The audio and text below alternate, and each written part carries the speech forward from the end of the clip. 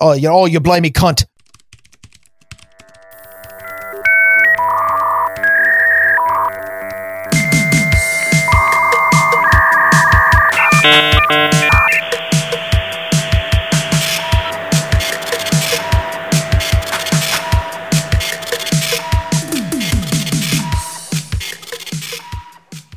Hello and welcome to episode number 18 of Grumpy Old Benz. I am Darren O'Neill coming to you live from a bunker deep in the heart of middle America, just outside of Chirac, where the mayor may be gay, but she doesn't seem jovial.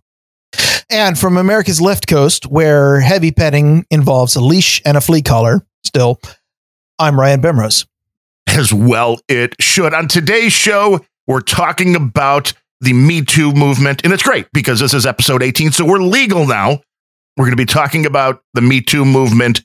I know it seems like we're coming in on this a little bit late because the Me Too movement started a couple of years ago in full force. That's the service Grumpy Old Benz provides. We provide you analysis of 2017's news today.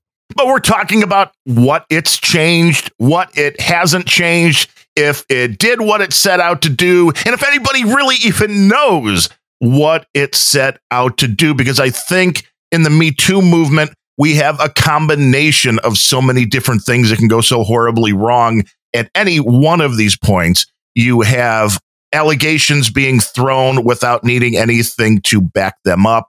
You have social media, which means everybody can just jump in and totally layer on somebody or onto a cause without, again, having anything to back it up.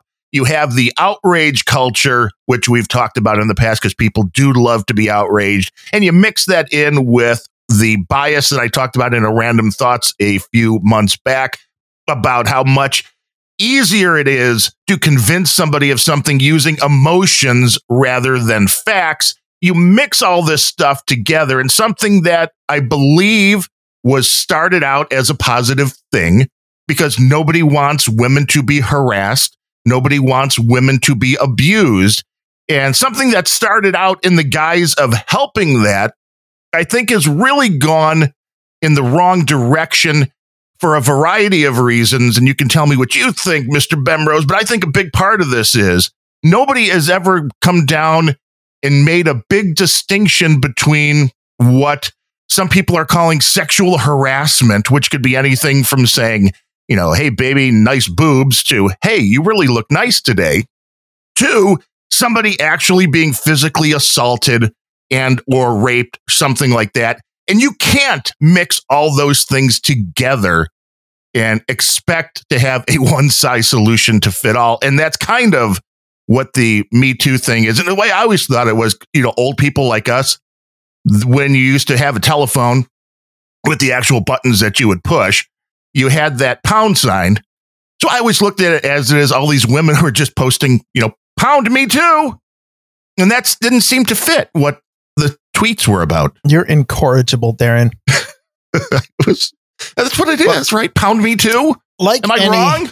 Like any social justice movement, Me Too, which is, it is a social justice movement. It is, good intentions and thinking directly from emotions without logic piled onto some bad assumptions. And this drives most of what is being taught as social issues in our universities these days. In this particular case, I mean, they started with something that is an actual problem. There are some really shitty people out there who are thinking with their dicks and basically being in positions of power and victimizing women that they come in contact with. And, victimizing is in air quotes. I don't know if you could see them on this audio podcast, but I can. You can. Okay.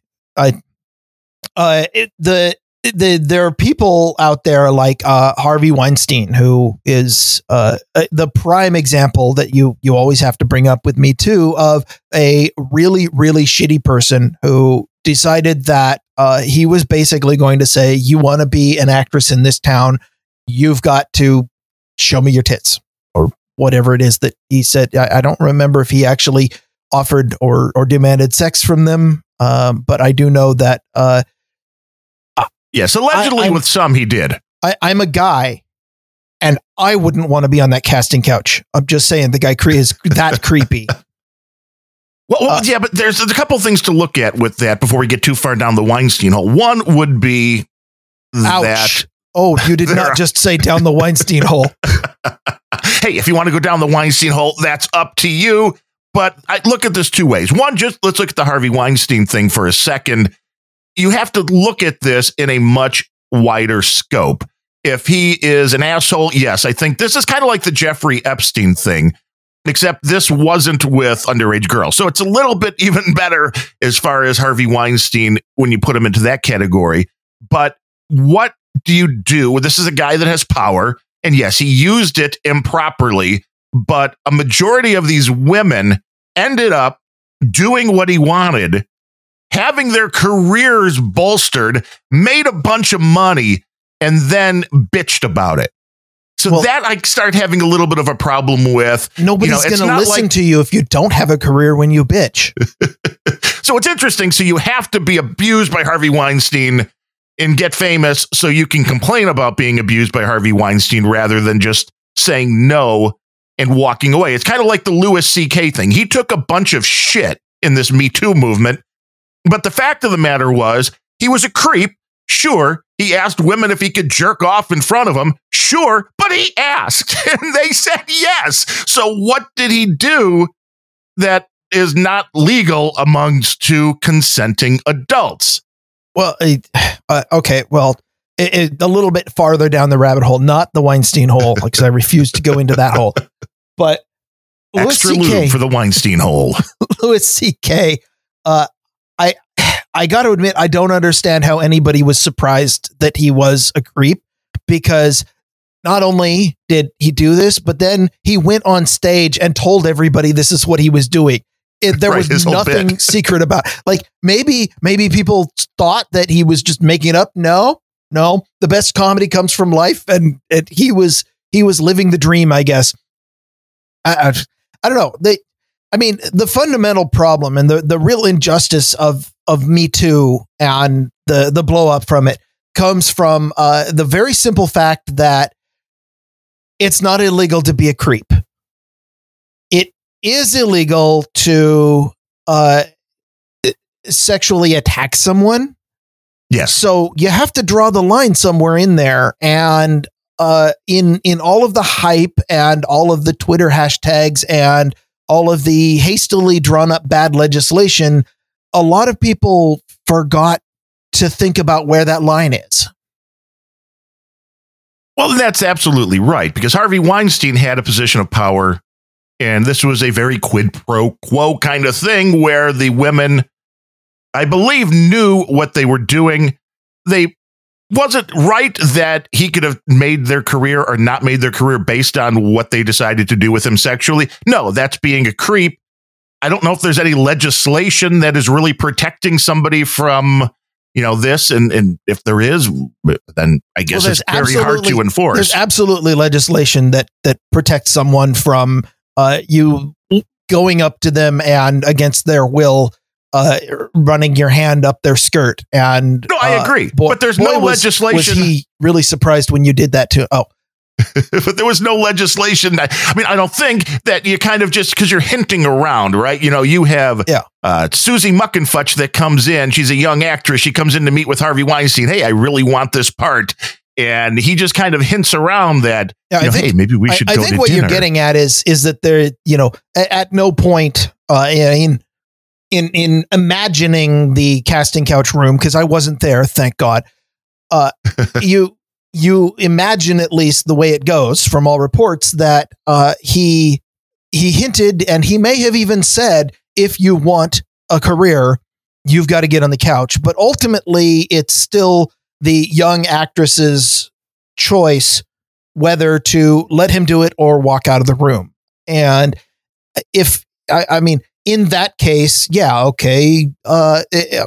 probably not illegal. And I think everybody has thought about things like this. I remember going out, in college, going out to the bars, and there was always this one buddy of mine, Jim, who would always come up with just bizarre questions. Would you do X, Y, and Z for $1 million? And granted, $1 million was a lot more than it is today. So what you would might you have do to. for a Klondike bar?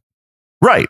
And usually it came down to even some of the most disgusting things that you wouldn't normally put yourself up for doing. In this case, Harvey Weinstein. If it was like, hey, you know what? If you could blow Harvey Weinstein right now and make $1 million, would you do it? I mean, there's a lot of people that are probably going, no, it'll take like 30 seconds. No, I'm not saying everybody, but this is, again, this is where the choice kind of comes in, where he's never grabbed somebody and drugged them, raped them. Right. Well, that was just, Trump said they do that. He didn't say he actually did that. But this is also the Cosby thing. Yes. When that came out, that was a precursor to the Me Too movement. And I do believe that they looked at this guy, and it's an interesting case when you look at the Cosby thing. It really is, because at the time, he had a pretty Teflon image, even though it did seem once the story broke that there was talk that these things had been whispered about, decades previously. But this was a guy that had the most clean image you can imagine. He was pretty much Teflon, and he was the best case. He was the face of Jell-O, for God's sake. You want a Jell-O pudding pop? And if you ever watched the Fat Albert show, at least that character had a face of Jell-O too. But you look at that and you go, okay, if you can convince the world, and that's what we're talking about here, especially through social media, if you can convince the world that Bill Cosby did this, every man on the planet was pretty much fair game at that point because he had such a Teflon image. And it's interesting to me when all these cases come up when you're going back that many years, because we all understand there's a statute of limitations for a variety of different reasons. One of them is that evidence and memory after a certain amount of years are either really hard to come by when it comes to the evidence, and memory is very hard to be accurate after that number of years as far as what actually happened. And that's where this Me Too thing kind of comes in, which is if one woman makes a claim against somebody, it's pretty easy to kind of just brush it off. Although here in Chicago, Patrick Kane, a few years back, the hockey player with Chicago Blackhawks, he had a woman claim that some shit happened when he took her back to his house with a bunch of friends too.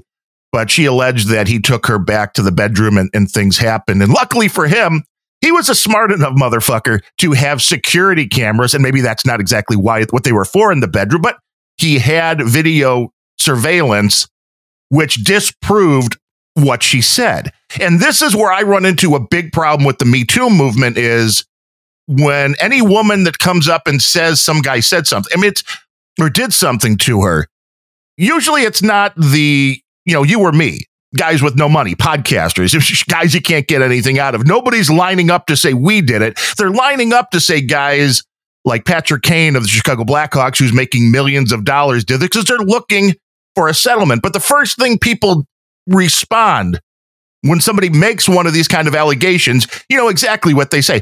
Why would she lie? And it's like, are you fucking kidding? Why would she lie? Money, fame, a variety of reasons. Maybe he said no to her and that pissed her off. This whole concept that women would never lie is as idiotic of a statement as anything I've ever heard in my life, because as House always said in the old show, everybody lies. And it's not lupus. Right. It's never lupus. It's never lupus.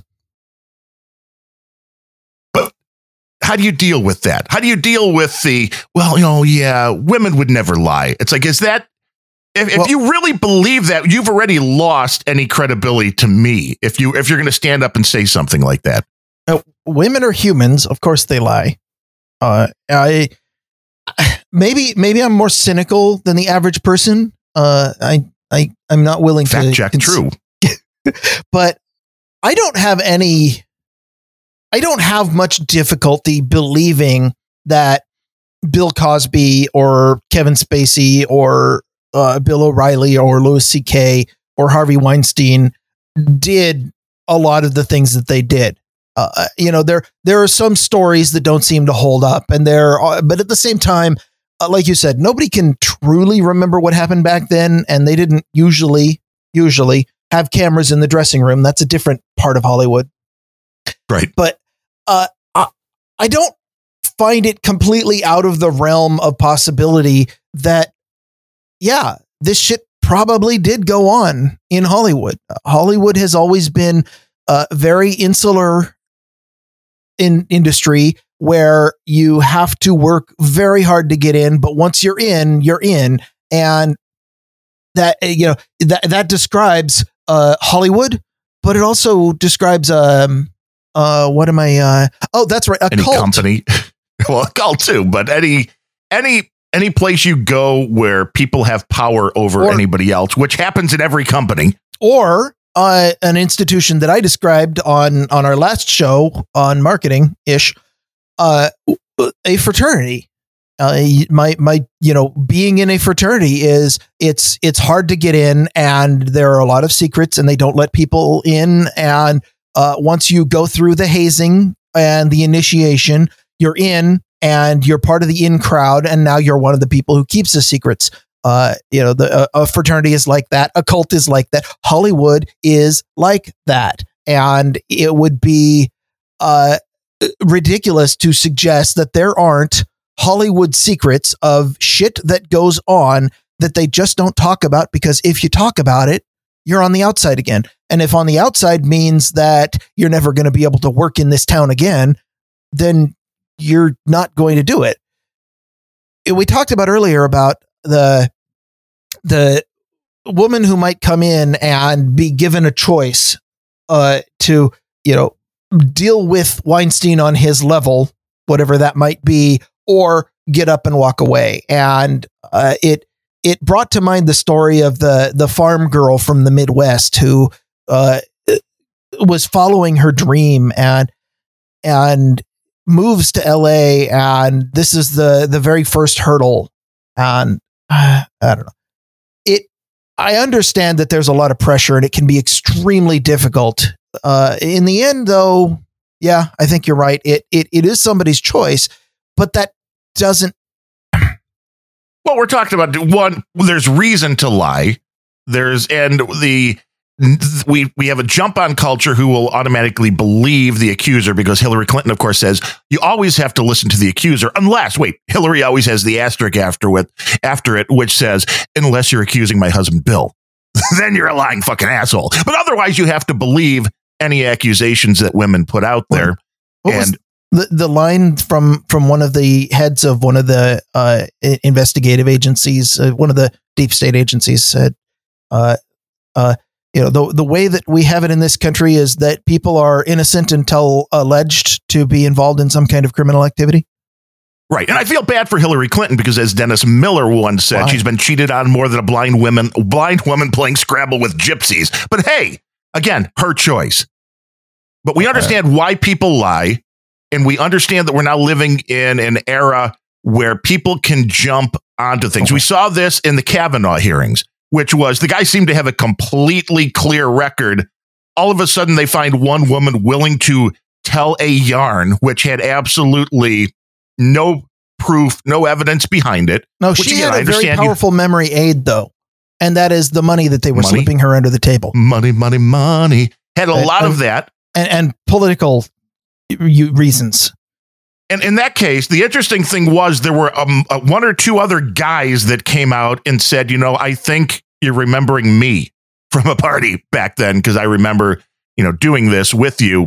It's at least one guy, maybe two. And if it's two, I get kind of questioning on who's lying. But it did seem like there was some very big evidence that said she was lying, or at least incorrect.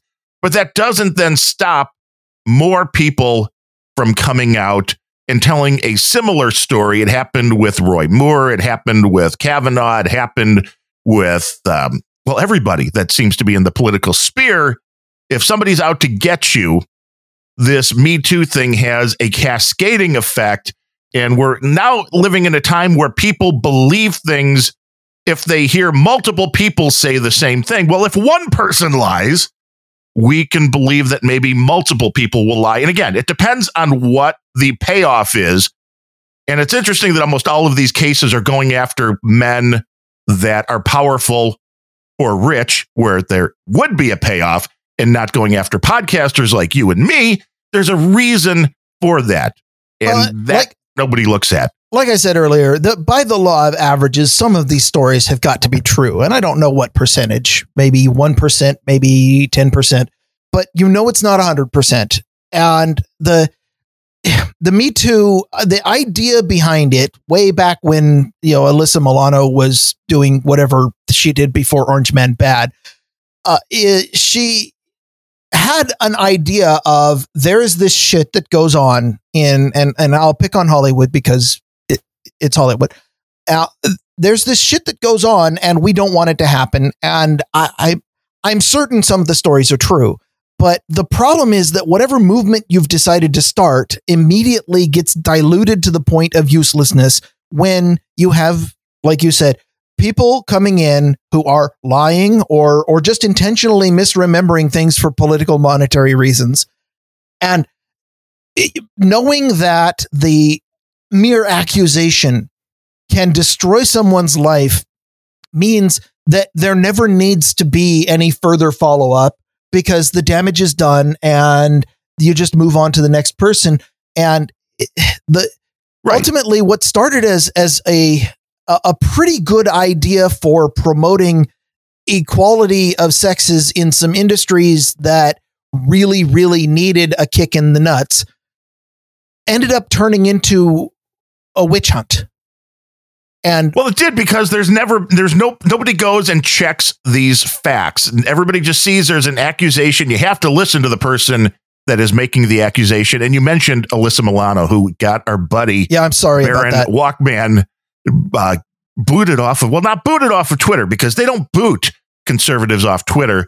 They just tell you that one of your tweets is hateful and that if you want to come back and play with the kids, you have to delete said tweet. This is exactly what took James Woods off of Twitter, because he refused to delete a tweet. I made a comment on an Alyssa Milano post. Do we need to do another segment where you talk about all of the terrible things that Twitter is doing and what's wrong with that platform, and I just point out that it's part of the Me Too thing. There? But it's part of the Me Too thing. Okay. It's part of the whole. This isn't just Twitter. We'll get to this the is everything part online. Yeah, everything online is part of this. And this is the way people, I think, act in their actual lives now, which is getting kind of scary as well. But Alyssa Milano, once the federal government decided that it was okay to bring back the federal death penalty, made a tweet that said, "Ha, you have no more standing with me when you talk about this pro-life stuff." And you even got that voice perfect.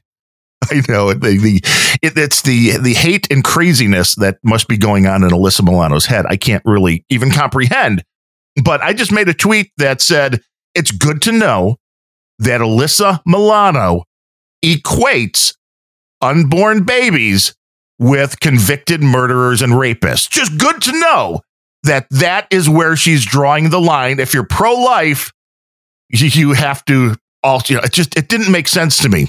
But our buddy Baron Walkman, it's a perfectly consistent position if you only include the unborn babies who have been convicted of sexual assault. Right. And Baron Walkman replied saying with a post that said she was a cunt that hated babies. And that was deemed hateful, which the interesting thing is you can go to search.twitter.com if that's still there, or then there may be a different address to get to that now. But you can do a keyword search on Twitter, a key phrase search on Twitter as well. And if you just go into Twitter right now and do a search for, in quotes, or for the phrase "is a cunt," you will find a ton of posts. One of the first ones I saw was somebody calling Mitch McConnell a cunt. And if you don't like that word, I'm sorry, ladies. We have freedom of speech here, and we're not getting deplatformed on the No Agenda stream here on Grumpy Old Bens or at grumpyoldbens.com. But there are plenty of posts, plenty of them going after conservatives or Republican politicians. In that case, Twitter seems to find it to be completely okay to call them a cunt. But when Baron Walkman called Alyssa Milano that, oh my God, that's hateful. And that does stem from this Me Too movement bullshit. Yeah, I'm going to digress a moment just about the use of the word cunt. It is a word that it's one of the few words that I actually feel a slight amount of uncomfortable just saying, because it was drilled into my head by my mother, who hates the word so much that's like, I'll drop F-bombs all the time. I'll say almost anything, but saying that, there's that little twinge in the back of my head. And it's interesting how charged words can become. But the other interesting thing about the word that I just wanted to point out is that in America, it is a sexist word. It means, a female. Well, actually, that's really the only connotative meaning, and otherwise, it just is, hatred toward a woman. In the UK, however, if you ever watch, movies from UK, or just talk to somebody from the UK who's a little bit salty, it's like the word racist that we discussed on a couple shows ago with Larry, where it is an information-free invective. You just say, you blimey cunt. And it doesn't mean that the person is female. It doesn't mean anything at all. There is no connotative meaning there. There's no denotative meaning to it. There's just, I don't like you. But the reason that I brought this up is, if you're in the UK and you say in a tweet, that person's a cunt, then you're just saying, I hate you. And yeah, okay, it's hate speech. And I think Twitter needs to fuck off with their banning people for it. But at the same time, it's not sexist.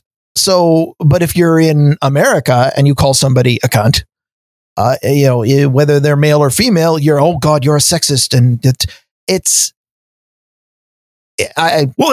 things that are being very selectively done. And the Me Too movement is a big part of that, because when the Me Too movement started, there were some guys who, whatever business they were in, had female bosses, had female superiors, and claimed similar kind of treatment. But the people in the Me Too movement wanted none of that. It's like, so either you're for people not being harassed or you're not.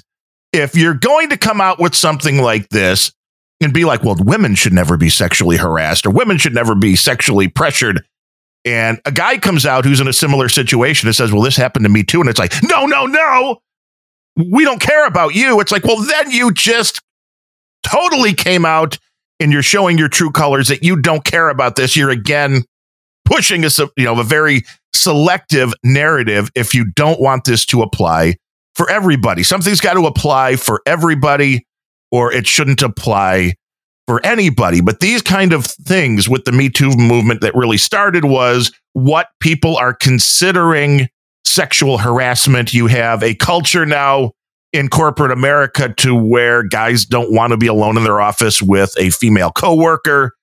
They can't even mention something like, hey, that's a nice outfit, that's a nice dress, whatever. You can't make any comment about a person, something that they have, something that they did something different with their hair, whatever it is. You can no longer mention that because it's being seen as sexual harassment, which makes absolute zero sense.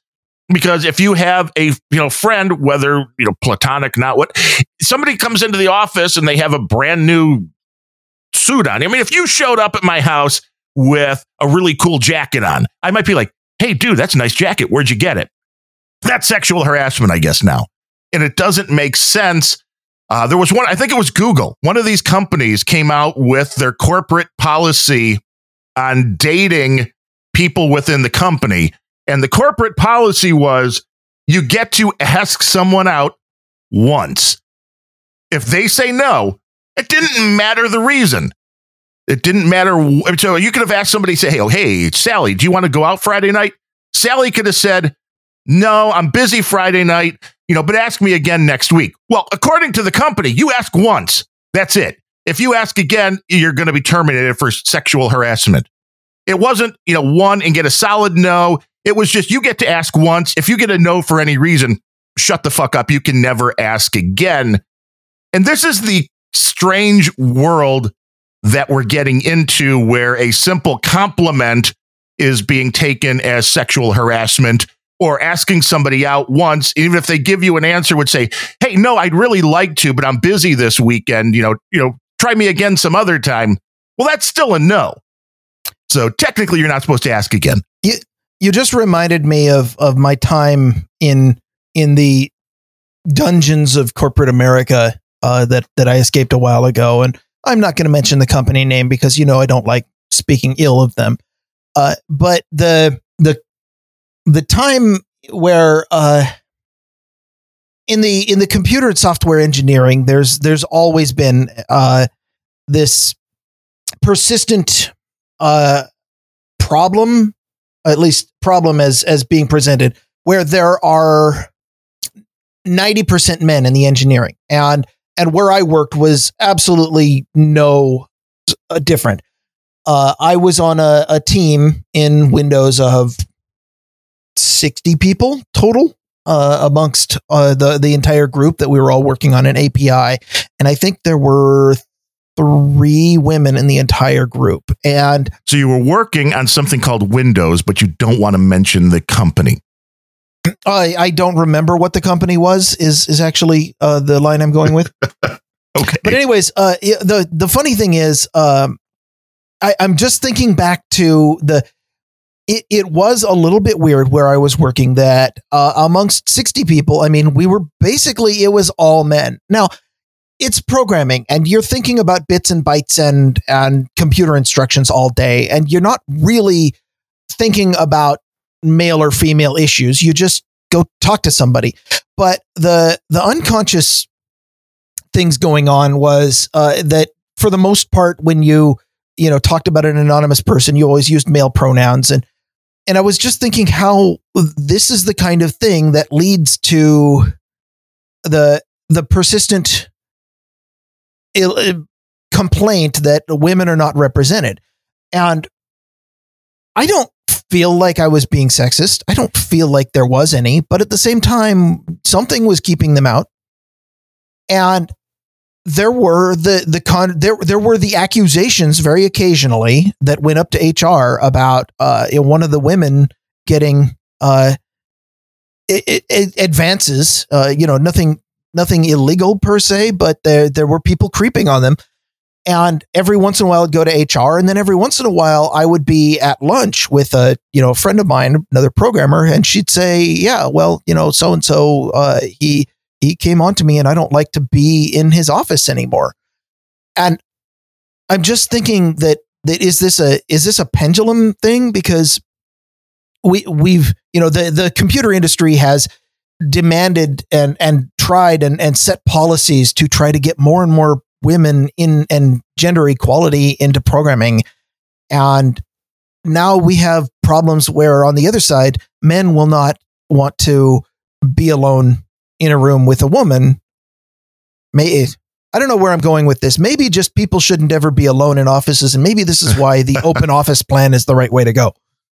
Well, it's the backfiring of the movement when you make a group, in this case, men, scared to have any kind of conversation with the woman because either it's going to be possibly misconstrued, or again, we go back to everybody lies. So if somebody has any kind of beef with you, they can make up a story, tell the story, and whether it's true or not, it could possibly have a very negative effect on your career. So I'm guessing at no point were you ever accused of sexual harassment with a company that you've worked for. Would that be correct? I was not. A part of that is that I was careful not to be doing any overt actions that might be turned into that, because frankly, I enjoyed having a career back at the time. And, but more importantly, when I was at work, I wasn't thinking about hooking up and sex with coworkers. I was thinking about, how do I get this particular array to do its caching right? And where is this bug coming from? And you were doing it totally wrong. Yeah, obviously.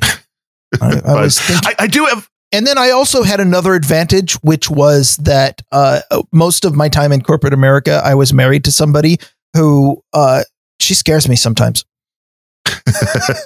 Hey, somebody's got to keep you in line. But on a similar story, we'll go down a little rabbit hole, and I can tell you about my experience with being accused of sexual harassment while working for Circuit City, where service was state of the art until they went out of business. I was called in one day. You've got questions. We've got blank stares. That's that we do. Well, I had answers. That was why I worked for Radio Shack too. But that is a completely different story. I know that surprises everybody out there that I worked for Radio Shack and Circuit City. But we went, I'll kind of backtrack with the story here. But one day I got called in by the store manager who claimed that there was a sexual harassment complaint against me for calling one of the girls that worked at the front counter the Circuit City slut. Now, I never actually uttered those words, didn't know where they came from. What were you thinking? No, I mean, I wasn't. Was she? There were stories. I think maybe, possibly. But when it came down to, because the question really is, did you ever get the benefit of this? No. I was dating my wife at the time, or maybe I was already married. It was right about this point. And I remember, going home, telling her what had gone on. And she's like, oh, well, I said that about Elaine at the bar the other night with a couple of other of my coworkers. So long story short, we went out with a bunch of my coworkers, and it was either my wife at the time or still fiance, whatever it was. But we were having a conversation. She was talking to some of the other girls from work. This girl's name came up. One of the other girls said something about her, and my wife said, well, she sounds like the Circuit City slut. And I ended up getting called in and accused of sexual harassment because it got back to this girl. This again, something that was said in the bar by either my wife or my fiance at the time, the girl I was going out with, whatever her relationship to me was at the time, said this in a bar. And somebody there came back and told this to the other girl at Circuit City, who then actually filed a sexual harassment complaint against me, saying I had said it. And of course, the company, Circuit City, wanting to be woke like every company now, we need to take all of these allegations really, really seriously. And to me, this was a very good learning experience on how this shit works, because it was something that I did not say. It was something that was said at a bar, not at work, with a bunch of people sitting around bullshitting, but it still came back around. And the lunacy is that it came around in the form that it did. But then I also did see a little bit of the ugliness. I did see a little bit of what happens. The guy one of the guys we were out at the bar with was the sales manager. So not the whole store manager. There were two levels of managers at Circuit City. You had the store manager, and then you had some secondary assistant managers. Well, one of the assistant managers was the guy that we went out to the bar with, that it was a darts tournament or something that he was in. And I got along really well with him. So when he heard this was going on, I know he went to the girl that made the complaint and basically said, hey, if you're going to try fucking with somebody, I'm going to really come down hard on you. I'm going to make your life fucking miserable. So I understand he knew what happened, but I also kind of got a glimpse into, if she was telling the truth. This was it was a bad situation all the way around, but I think it shows the real problems in how these kind of things break down when there are allegations that can't be proven, because you have to pick a side and decide who's telling the truth and who isn't. And if there is no proof at all except a he said or she said, it is really a complete losing proposition, which is why, again, in this kind of a society, guys don't want to be left alone with women. And you have to have another woman with you that you trust, because it can't be two guys, because then you'll both get accused of it. So it becomes, I can understand why anybody in corporate America that has a executive level job, I can understand where anybody in the entertainment industry, I understand why the bottom line would be never be alone with a woman. If you're in an elevator and a woman gets in, I would jump the fuck off. I wouldn't even want to take any part of that, because you're going to have problems if you live in a society where a he said, she said is automatically common sense should tell you should get some evidence, but common sense doesn't happen anymore. People just go, oh, well, you have to believe the accuser. And that just doesn't work out. I think a lot of our stories and a lot of the idea we kind of been hitting on and dancing around is that ultimately due process is being completely ignored here, and yes. and that's the real crime. I mean, obviously, it's really shitty when one human does creepy things to another, and you need to not. Just a point of advice, guys. Don't go out creeping on your coworkers. Don't be a lecherous fuck. And if you're being hired to do a job that isn't porn, just try not to think about sex while you're at work, because it doesn't mix. Now, that said, the concept of due process is, I mean, where did that come from? Magna Carta, like 1250 something. It's a pretty old concept that people kind of understand, and that is that it starts from the fundamental assumption people lie. Jay Right. Finley says, "Yeah, Sir Bemrose Guide, not to me too." Yes, exactly. The fundamental issue is that people lie, and when people who are generating courts in governments and trying to come up with a way to make courts fair needed to acknowledge that not everybody is telling the truth, whether they're making an accusation. Yeah, if you're saying, hey, so and so stole my chicken, so give me his property. Well, I mean, that could be a lie.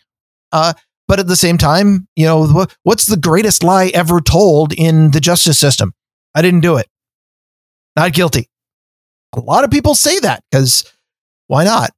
And due process was the system generated to try to come up with some kind of objective proof, and it doesn't always work. What's the adage is, it's better to let 10 guilty people go free than to put one innocent person away, I believe was right. I mean, that was just a quote about the fallacies of due process and which way, it kind of guides where you need to set your norms about whether or not you believe an accuser versus believe a defendant, and what kind of burden of proof you need. The problem is that Me Too, it started out as something that was women trying to air grievances for some shitty people, and the entire thing was diluted by women who were airing grievances that either weren't true at all or weren't really grievances, and there was no due process involved, and people started getting punished. I mean, look at Kevin Spacey. He never entered a court of law, but his career's over. The idea that nobody followed due process is really the crime here. It's you can't have a society where people are being punished based on accusations because people lie. Well, how about a society where people are lifted up if they are victims? Look at Jussie Smollett. The only reason he did what he did was probably because he was looking at the Me Too people that came out for that, and everybody rallied around them, and he was like, I want to be a victim too. Well, for that, you need to abolish intersectionalism, and for the most part, you need to tear down all of the ridiculous institutions at our universities that are teaching people that being a victim is the correct way to live your life. That might be another topic. Well, it is, but it's also what we consider as a society to be racist, sexist, and all these other things, because this is a big part of the Me Too thing as well, which is, well, you don't want to sexually harass a woman. Well, what is sexual harassment? Again, is commenting on somebody's attire, is that sexual harassment? Commenting they got a new haircut, whatever it is. There was a story, and of course, Newsweek covered this past week, and I saw the headline, and I was intrigued by the headline, which was Starbucks director calls out salesman over sexist email. So I'm like, oh, well, okay, let me go see, because I'm always curious once I see a headline like that. I want to know what the reality was. And this is a guy that is an executive at Starbucks. He got this email from a salesman. I don't know what the guy sells. I'm assuming the guy sells something to Starbucks and not works for Starbucks, but I could be wrong. So he may work as a salesman in Starbucks and just had to deal with this executive. But this is what the executive posted. His name's David Brunel. And he posted this. Here's a blatant example of sexism in an email from a salesman this morning. And the quote is, also, I can't help myself. What's your go-to order at Starbucks? I like my women like I like my Starbucks coffee order. Tall, blonde, Americano. That was the sexist part. And I'm trying to figure out. Kind of funny, actually. Yeah. How is it sexist, though? Because it could have been the best comment on any of these things that I've seen was somebody that pointed out Americano would be a male and Americana would have been female. But besides that, what part of saying I like my coffee like I like my women, tall, blonde, and Americana is that? How is that sexist? Because it could be turned around. I like my men like I like my Starbucks coffee, tall, blonde, and Americano. How is it sexist to make that comparison? Well, you need to step back and put yourself into the mind of somebody with a skewed version of reality, or who has lost or never developed the ability to think rationally about things. And in that mind, and especially if you have somebody who has been taught that everything having to do with procreation and the human body is wrong and shameful, just thinking about anything to do with gender or sex will make that person uncomfortable. And the person who gets uncomfortable in any mention of that and has a Twitter account now has the ability to shout sexual harassment whenever you point out that men and women have different body parts. Right, which I know is confusing to a lot of guys. It becomes very simple. Go back to biology. Guys are. I mean, this new breed of men in the country, I think, that everybody should be sexless. I guess is what we're trying to do. I have some confidence that if you ask the average teenager whether or not men and women have different body parts, I think most of them are going to be able to point directly to those body parts, and then you're just going to have to calm them down because teenagers are like that. I don't think it's a problem.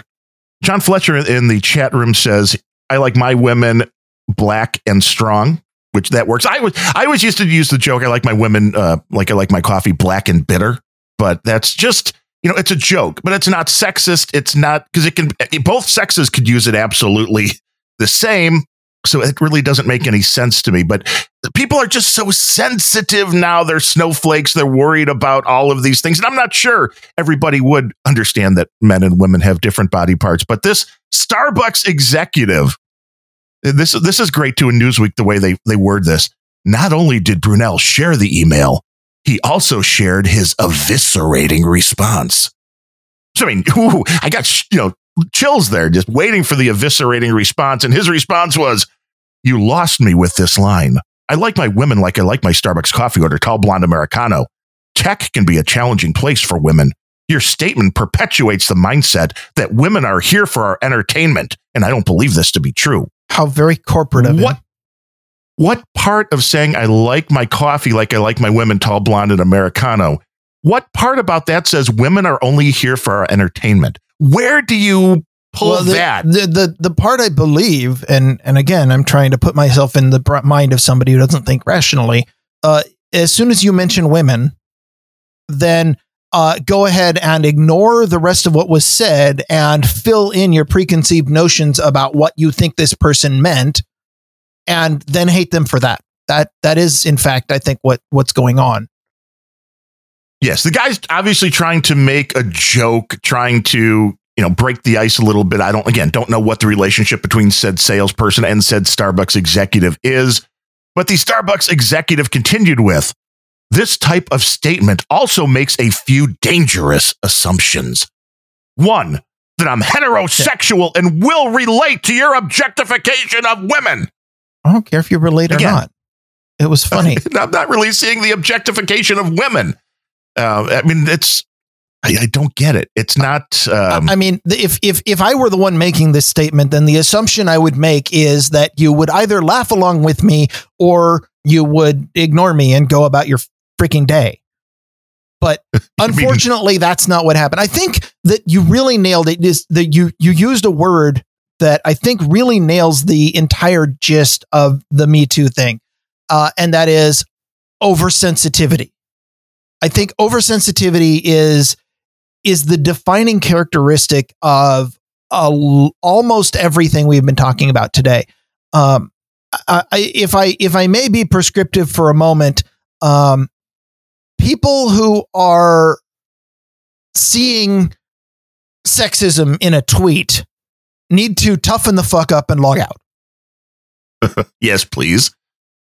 Now, people who are, like I said, I keep going back to the casting couch because I don't want to make light of a real issue, and that is that there really are creeps out there, and when somebody actually does something wrong, that they need that breaks the strictures of society and in general is taking advantage of another person for their own personal benefit, whether that benefit be sexual or monetary or just because they're an asshole. You need to call them out on that.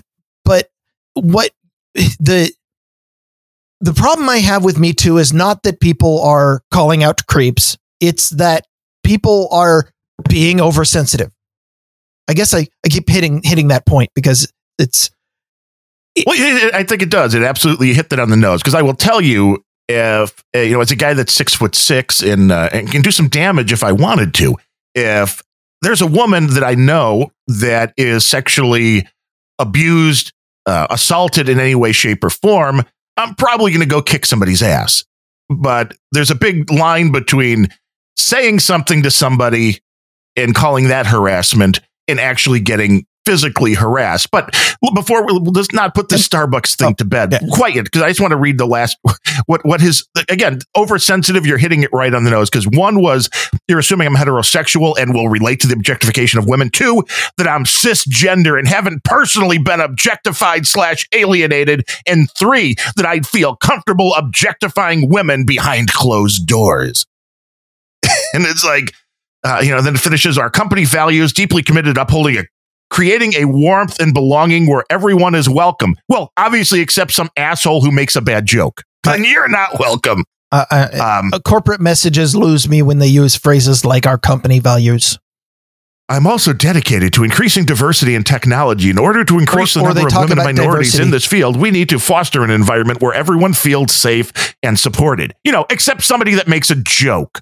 You don't get to feel safe or supported when you just say, I like my women tall, blonde, and American. That's sexist. That's completely sexist. That's completely horrible. But the fact that this fucking Starbucks executive, David Brunel, decided that this guy's email to him, a private email, that he should go onto Twitter, that he should quote this onto Twitter, and then virtue signal the fuck to the world with his eviscerating responses, Newsweek calls it.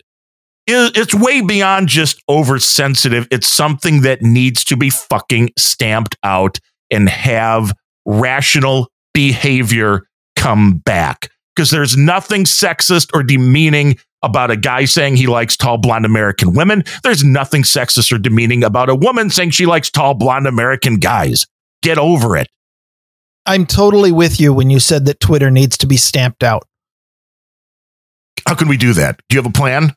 Yeah, stop using it. If enough people stop using it, the platform dies. That's the plan. That's how it works. And because of this, just the last quote from the guy to the salesman, Brunel said, "It doesn't seem like our values align." And that is the kind of the world we live in now. This is everything you're seeing on social media. This is everything you're seeing with the anti-Trumpers and with the Me Too stuff. It has not helped. I don't see anything with the Me Too movement that has made positive strides for women in these fields. I see where it's probably set them back more, because it's always interesting to me. You've got the everybody should be equal and everybody should be treated equally, except in this point, well, then you should always believe the woman. Well, that's not being treated equally. That's being given special treatment. That's being given extra special treatment, that we have to believe everybody that accuses a man of something, but it doesn't go the other way around. I mean, I guess unless you're a gay guy, and you're right, because you had to believe the guy that said the crap about Kevin Spacey. And now that's all kind of seemingly fallen by the wayside because, well, I did a Random Thoughts episode on this. I forget the title, but it looked at the tweets or the text between the guy and his girlfriend while this was going on. And it was very easy to see the guy claiming Spacey did this stuff was full of shit. And I think whether you are talking about somebody being punished in a court of law or simply being punished in the corporate HR department, or if they're simply being punished on Twitter and actually care about what happens there, the thing that has definitely been getting lost in this entire thing is due process, is the burden of proof, is the question of, it's not politically correct to even ask, do you think this really happened? And it's not even just whether or not it happened, because of course we've talked about some people lie, and we've talked about some people just don't remember things quite correctly unless they're being paid a lot of money. But the other, as Fletcher pointed out in the chat room, the third thing that could happen is whether or not something is interpreted as welcome or not. You're not going to Me Too somebody who's a podcaster. We mentioned that, and you're not going to if I become rich and famous and then I go say, hey, how's it going, to some girl that I know, she might be totally flattered by that. If I'm good looking, that hey sounded a lot like Buford T. You may have discovered my secret identity, but I'm not going to admit to it. Either way, there's too much that's subjective to it, and it's just like what we mentioned many weeks ago in an episode where the problem with prosecuting somebody for becoming offended is that being offended is not something that the person who is allegedly offensive has any control over. The decision to be offended, the decision to decide whether or not an advance is unwelcome, the decision of how to react to something is entirely on the side of the receiving party.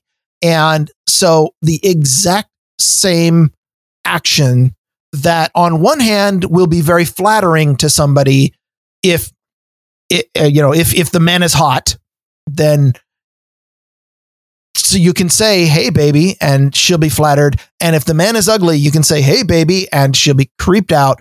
And it is impossible for a corporate policy or a law or any kind. It is impossible to create any kind of prescriptive advice on how somebody should behave, because the exact same behavior will get you two completely different results with severe consequences. And if you can't be prescriptive, then that's where you end up with the backlash. You end up with people not willing to be in a room with women.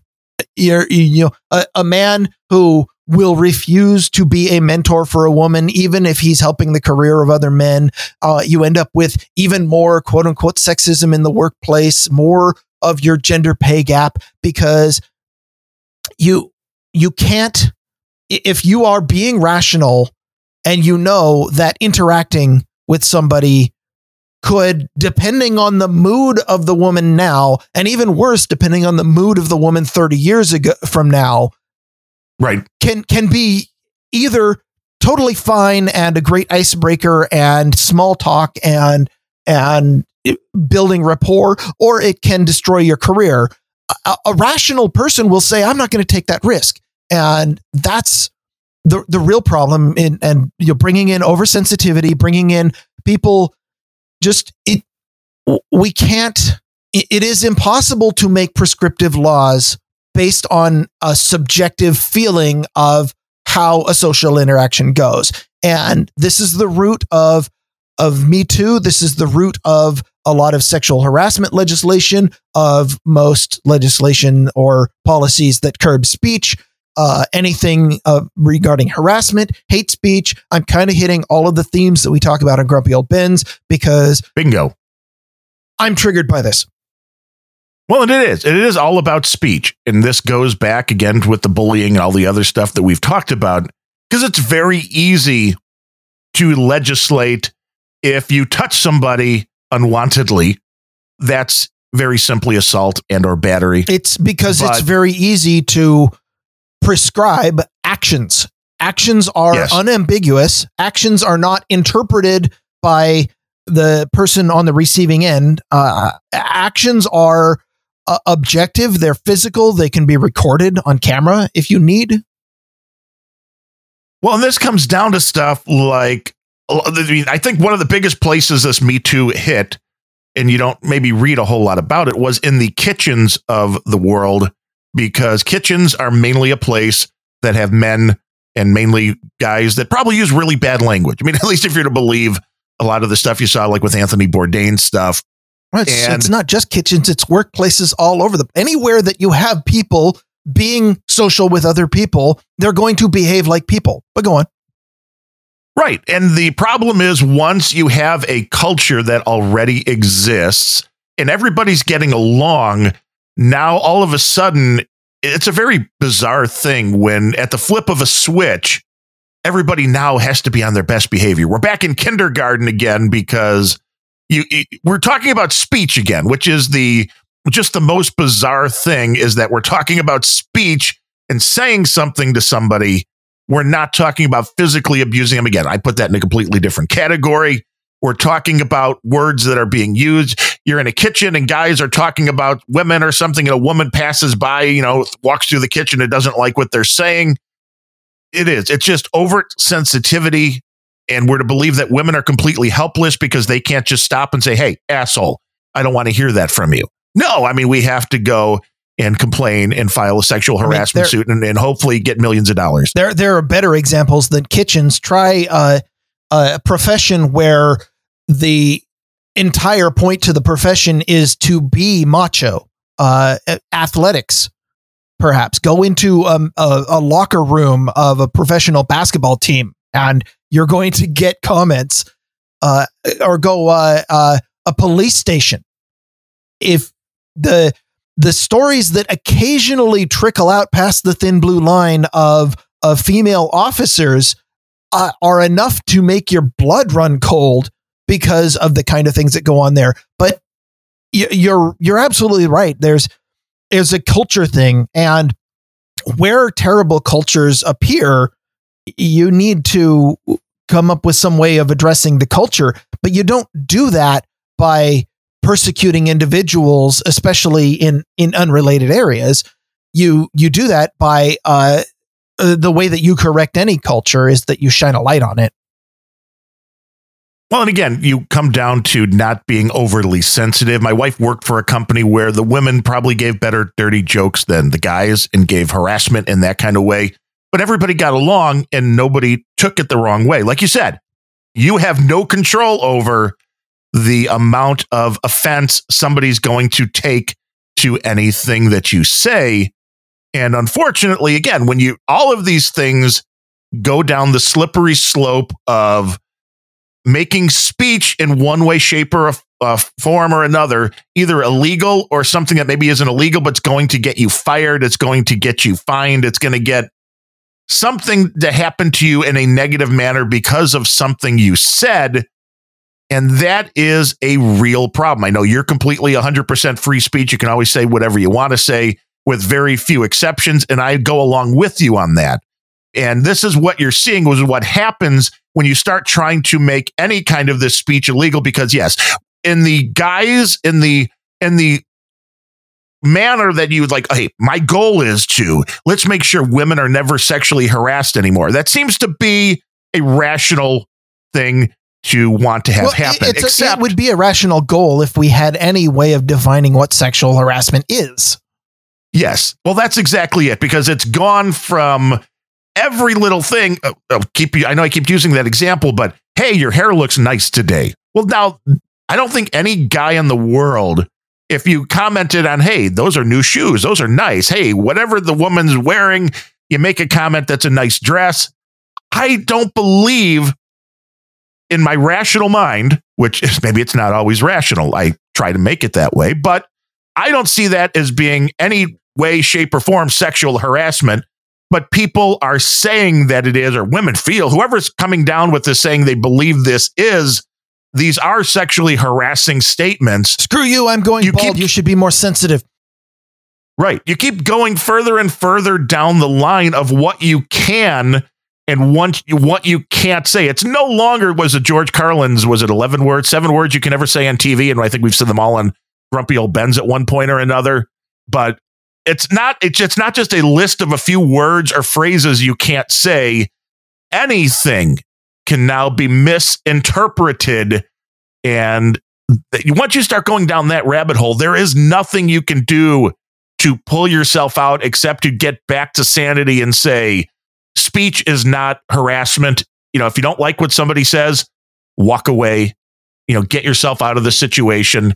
George, for 99.9% of the time anyway. George Carlin's bit was done during a simpler time in broadcast where the FCC was prescriptive and they said you cannot say these words and it's objective whether or not you are saying the words. The problem is that today, and fortunately, I haven't seen evidence that the FCC has gotten in on this, but corporate policies absolutely have, and they are just as authoritative or even more so than government agencies, is that people are no longer being punished for saying words. They are being punished for the meaning behind those words, which is no longer objective and no longer even measurable because it runs the gamut between the legislative or the legal argument that you can't prove intent is, did you intend to be sexist when you said, hey, how's your hair? But it's worse than that because the people on the other end can read meaning into your words that was never intended because the meaning of words is always on the recipient side. So, like I said, George Carlin, he was premature. He was complaining about free speech in a time when you could objectively say, I'm allowed to say this or not. We've gone way past that now, and you can't say anything because the person on the other end might just interpret what you said, hello, as you're being sexist. And this is no way to live. You cannot function in a society without prescriptive rules for how the society works. We are going to see the pendulum swing the other way. We are going to see the entire system break down, be underneath the weight of the oppressiveness of self-censoring when people realize that they can't do or say anything at all for fear of being punished for something that never even entered their mind because somebody on the other end who has different life experiences and may be oversensitive and may just be on a political, have a political agenda, has decided to punish you for something that you have absolutely no control over. Our society cannot function this way, and we are going to see either the pendulum is going to swing back the other way in a big way and not all good, or we're going to see some kind of collapse of a lot of the institutions. Now, there's some institutions out there that I wouldn't mind seeing a collapse in, Hollywood, academia, but there's some other things that we really rely on for stability, and it's going to be a hell of a ride. Well, not only don't you have any control over it, it's even worse in the fact that it's seemingly undefinable. If you drive 80 miles an hour in a 55 mile an hour zone, pretty clear what you did. If you punch somebody in the face, you bring in relativity. Right. Well, okay. And gravity. But there are things that are very easy to make rules and regulations about. But what is sexual harassment is completely different from one person to another. And it's also completely different depending upon the relationship that you have with somebody. For a while, I did work with my wife. Depending on whether you're good looking. Right. And I did work with my wife. So, I mean, there was again, I think there should be slightly different things that I could say to a fellow employee if I am married to them. But I worked at a bookstore, and the first time she came in for her interview, I guess because, I'm 6'6" and looked like maybe I should run the place, she came up and said she was there for her interview. And my internal dialogue was completely different than let's go back to the broom closet and conduct an interview. Yes, I mean, want to go all Harvey Weinstein, you know what I'm saying? But I've got the casting couch in the back.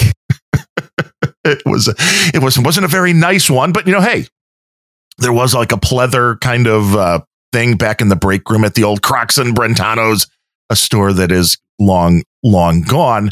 But the relationship you have with somebody and your camaraderie with them, and you would hope, I mean, this is again where one of these, the Me Too thing is coming in to bite a lot of people in the ass. Is I think there's a lot of guys that have worked with women for years, and you think you have a good relationship and you've been kidding back and forth for years, but you're finally going to say something on a day where she's pissed off, and you're going to get the sexual harassment complaint against you, and there's nothing you can do about it.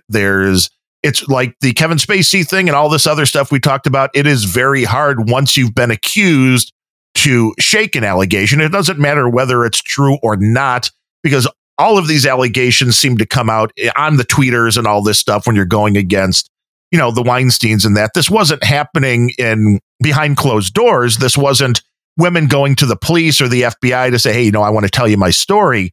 This was a very public thing, and people can lie. They can lie very well. They may not even think that they're lying, but the fact that you can't prove the stuff, the fact that there is no black or white, depending on what you say, when you say it, what is sexual harassment and what it isn't. I understand people like to take a lot of this stuff lightly, and it was much easier to do years ago than it is now, because I do remember when I had the problem over at Circuit City that one of the guys that I worked with went up to the manager after he heard about what had happened with me, and he was like, yeah, I really need to talk to you. I've got a problem with sexual harassment. And the manager kind of looks at him like, oh, this is going to be good. What's going on? And he's like, I need some pointers. What's the best way to do it? Oh, sorry. No, he's like, I haven't been getting any. I'd like to get some. Nobody's been sexually harassing me, and I think I might like it. So, that was his problem with sexual harassment. And the manager then, I'm surprised he didn't smack him, but I guess we still have laws against that in this country. And it's a topic that we don't want to make light of it, because it is a serious thing. I mean, I know there's been a lot of humorous banter going on in the show, but I think it is because of the extreme nature of the topic, how seriously people are taking something where there's no proof, where people are lying, where this is, again, we're equating, like Alyssa Milano wanted to equate unborn babies and those who have committed murder and rape. We are left to look at this Me Too movement, which is equating somebody who is a rapist and somebody that is assaulting women with a guy that says, hey, those are nice shoes. Did you just get those? And that's where I really have a problem with these public movements, because this is not something that should be tried on the Twitters and the face bags and all of that. If somebody breaks a law, it's not for public consumption, because we have to believe the woman. Of course, they would never lie unless they're saying it about Bill Clinton or a Democrat. That's also another one of those things. Then you're a liar. But if you're a conservative and you say it, then that's bad too. And that's where politics gets into this. And the Me Too movement, if this wasn't bastardized by politics as well, I might be able to take it a little bit more seriously. But the way I look at it is, it hasn't accomplished anything. And if anything, it's made things worse. Am I wrong? Probably. But I'm sorry. Was I supposed to be listening? No, I think. I mean, you're on drugs. I am. I think you're right. I think that there's a lot of problems with it, and I'll just not reiterate everything you just said. But yeah, what Darren just said. you did touch on in there a form of interpersonal relationship, not directly involved, but it does trigger me a little bit. And I don't know if you want to hear another 3-minute rant just because. Sure. I mean, I'm up for it. I mean, is that what people are here for, is to listen to me rant, or do we want to stay on topic and on the rails? Everybody likes the Sir Bemrose rant.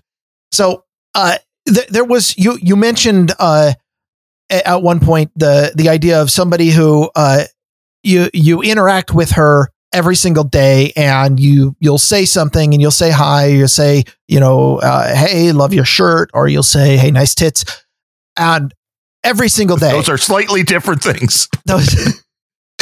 They're just differences of degree. But the idea of you say this every single day, and she will go, oh yeah, okay, or just pass it off, or just ignore it. And so here's the thing that bugs me. Or worse yet, respond in like manner for a long period of time until one day. Here's the thing that bugs me. If you don't like something that I say, or you don't like something that I do, or you are bothered by something, you have two ways you can go about it. You can tell me about it. And if there's ways of doing it in a non-confrontational way that don't be like, hey, you Bemrose, you fuck, what the fuck you did? And then, I'll probably just yell right back at you. And that's not really productive. But if you say, hey, you said this and I didn't really like it, I'll be like, oh, well, okay. And if we have a working relationship, if we're talking to somebody every single day, we're interacting, and you say, hey, the way that you stare at my boobs every single time that we walk into the room, I don't really like that. If you say something, then I'll be conscious of it and I'll stop doing it. The other way that I'm not going to name any names, but there are people who I know who will do this, is you say absolutely nothing at all. You just, oh, well, he doesn't, I didn't like that, but I'm not going to say. Well, if you never once indicate that you don't like me saying, hello, I like your hair today, or if that bothers you, but you just leave it alone and go with it, then I'm going to keep doing it every single day, because I have never received a signal that you didn't like it. And at some point, after days, weeks, months, this goes on over and over and over again, and I've dropped into the habit of saying, hey, I like your hair every single day, and this bugs you. There, at some point, it's finally going to become too much, and you're going to blow up, and you're going to feel like the blow up is appropriate because, I'm going to, if you go nuclear because this has been building for months and months and months, every single day, a little bit, and it's a more, but from your perspective, then going nuclear is the right thing to do. It's like, God damn, stop it. You know how it goes. But from my perspective, that came out of left field. Because I had absolutely no idea that this interaction was something you didn't like. So I guess if I'm going to be prescriptive about it, if something bothers you, I know that we teach stoicism and just brush it off. And first of all, the absolute wrong way to do is to go all Me Too and ruin someone's career. That's oversensitivity. That's overreaction. But on the flip side, if somebody does something that bugs you, this is a big life pro tip. Let them know. Make them aware somehow, ideally in a non-confrontational way, that you did this thing and I didn't appreciate it. And if the person is rational, then they will take note of that. And if the person has any respect for you, which if they don't, then you've got a completely different thing to address. But if the person is rational and has respect for you, there's a good chance that they might not know that complimenting your hair every day is something that bothers you. And if you just give a signal, just say, I actually, it makes me feel uncomfortable when you do that, then you're going to avoid the situation where you have to have an entire scene weeks or months down the road. It's right. And intent matters. And maybe you could just clear it up with, hey, I have a boyfriend. I'm not interested. And the guy could just be like, yeah, I don't care. I'm gay. I just thought your hair looked nice. Can we get on the same page? The question in the chat room is, do coworkers have to be told, not to stare at each other's boobs? And I think maybe we may be getting to that point. One of the it doesn't hurt. Okay. Maybe guys should be taught that it's impolite to stare at boobs, but 2 points on that. One is, if it happens and it makes you uncomfortable to have your boobs stared at, well, first of all, if you're a guy, maybe you should exercise a little bit. But if at the gym, if that's sexist. That's body shaming, Bemrose. That's me. If it makes you uncomfortable, it doesn't hurt to say, hey, you're making me uncomfortable. Don't do this. Yeah, maybe they should know. And maybe they weren't brought up right. And maybe they're a total idiot who grew up around a bunch of people who are terrible. But that's how bigotry follows down generations. Is somebody was never taught that something is wrong because they have bigoted parents. And do you want that to continue another generation? Well, maybe if they're a perfectly reasonable person, then they just don't know. Maybe my dad was, this isn't my dad, but maybe, if my father was a total douchebag who openly stared at every woman's boob and that was all I knew, maybe if you tell me, hey, this makes me uncomfortable, I'll stop. So it doesn't hurt. And then the second, well, it's understanding. Yeah.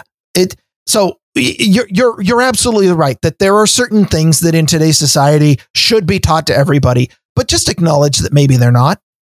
And it's context. I mean, a guy saying, I really like the way that dress looks on you could just be a compliment. Now, if he says, I like the way that dress looks on you, but it would look a lot better on my floor, then you have a bit of more of a case. Again, it's a matter of degree. It's possible that the dude just was never taught that that's wrong. And there. Yes, and I wasn't even going to mention it because there's no way to prove whether this person was telling the truth or not. But with the question, do we have to be told not to stare at our co-workers' chests?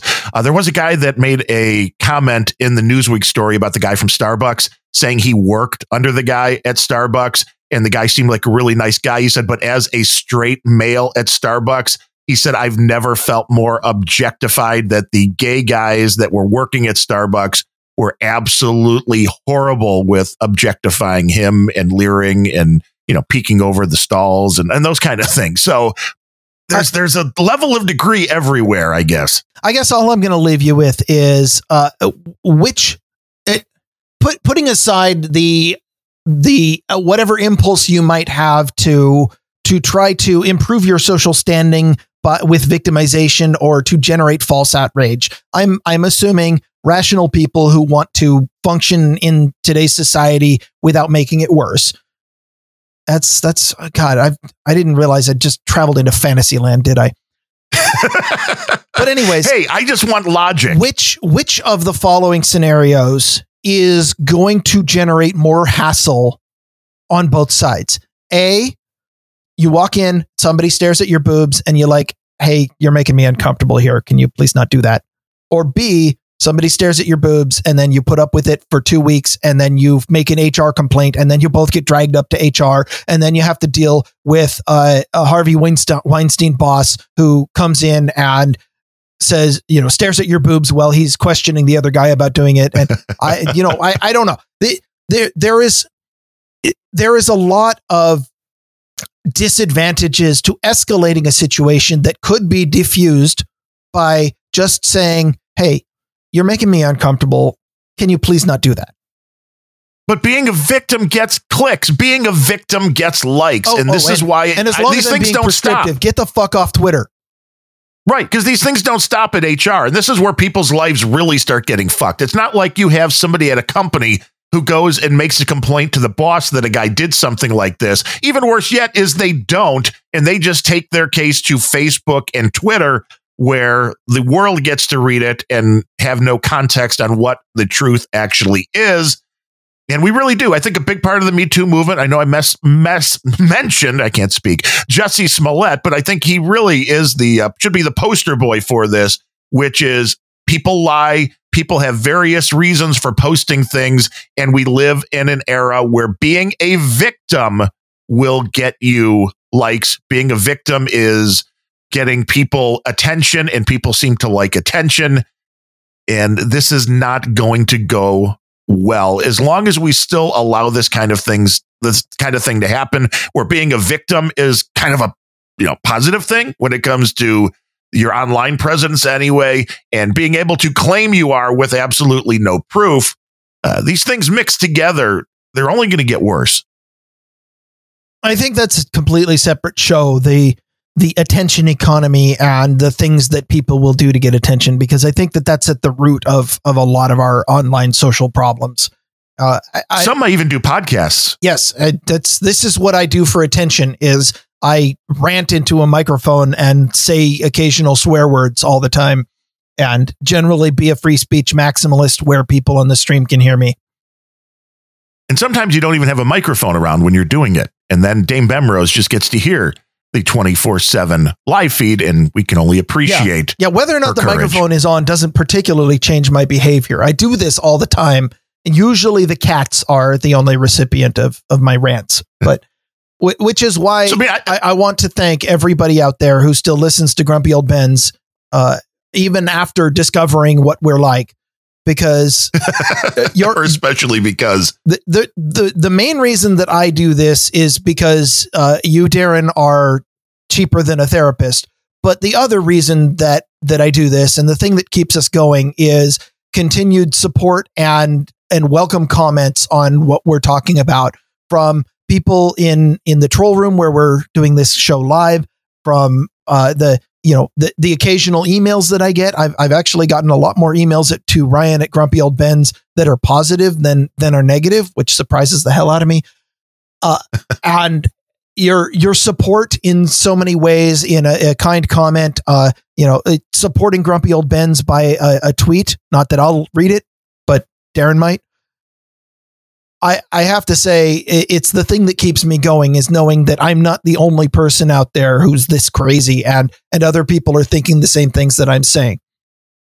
Well, I've heard it from a few different people. One, our executive producer, who we're carrying over from the last episode, because I don't know if we give him his money's worth on the last episode, but Jay Finley Barron Walkman has said that in regards to this show, and I think my Random Thoughts show, and Larry made a similar comment that there's things we've covered where they've sat their kids down and said, listen to this. I mean, that is the ultimate compliment. And that's kind of why we discuss the things that we do. One, just to kind of ease our own minds and kind of go back and forth on things that, you think should be easy for people to understand, but there seems to be a large portion of the people in the world that have a totally different view on these things. I'm sure if we had Alyssa Milano on to talk about the Me Too movement, she would tell us how everything we've said for the last 90 minutes or so is just hateful rhetoric from old white guys who don't understand the topic. Yeah, but this is the same person who thought that it was appropriate to wear a vegetable dress at a function just to push people toward vegetarianism.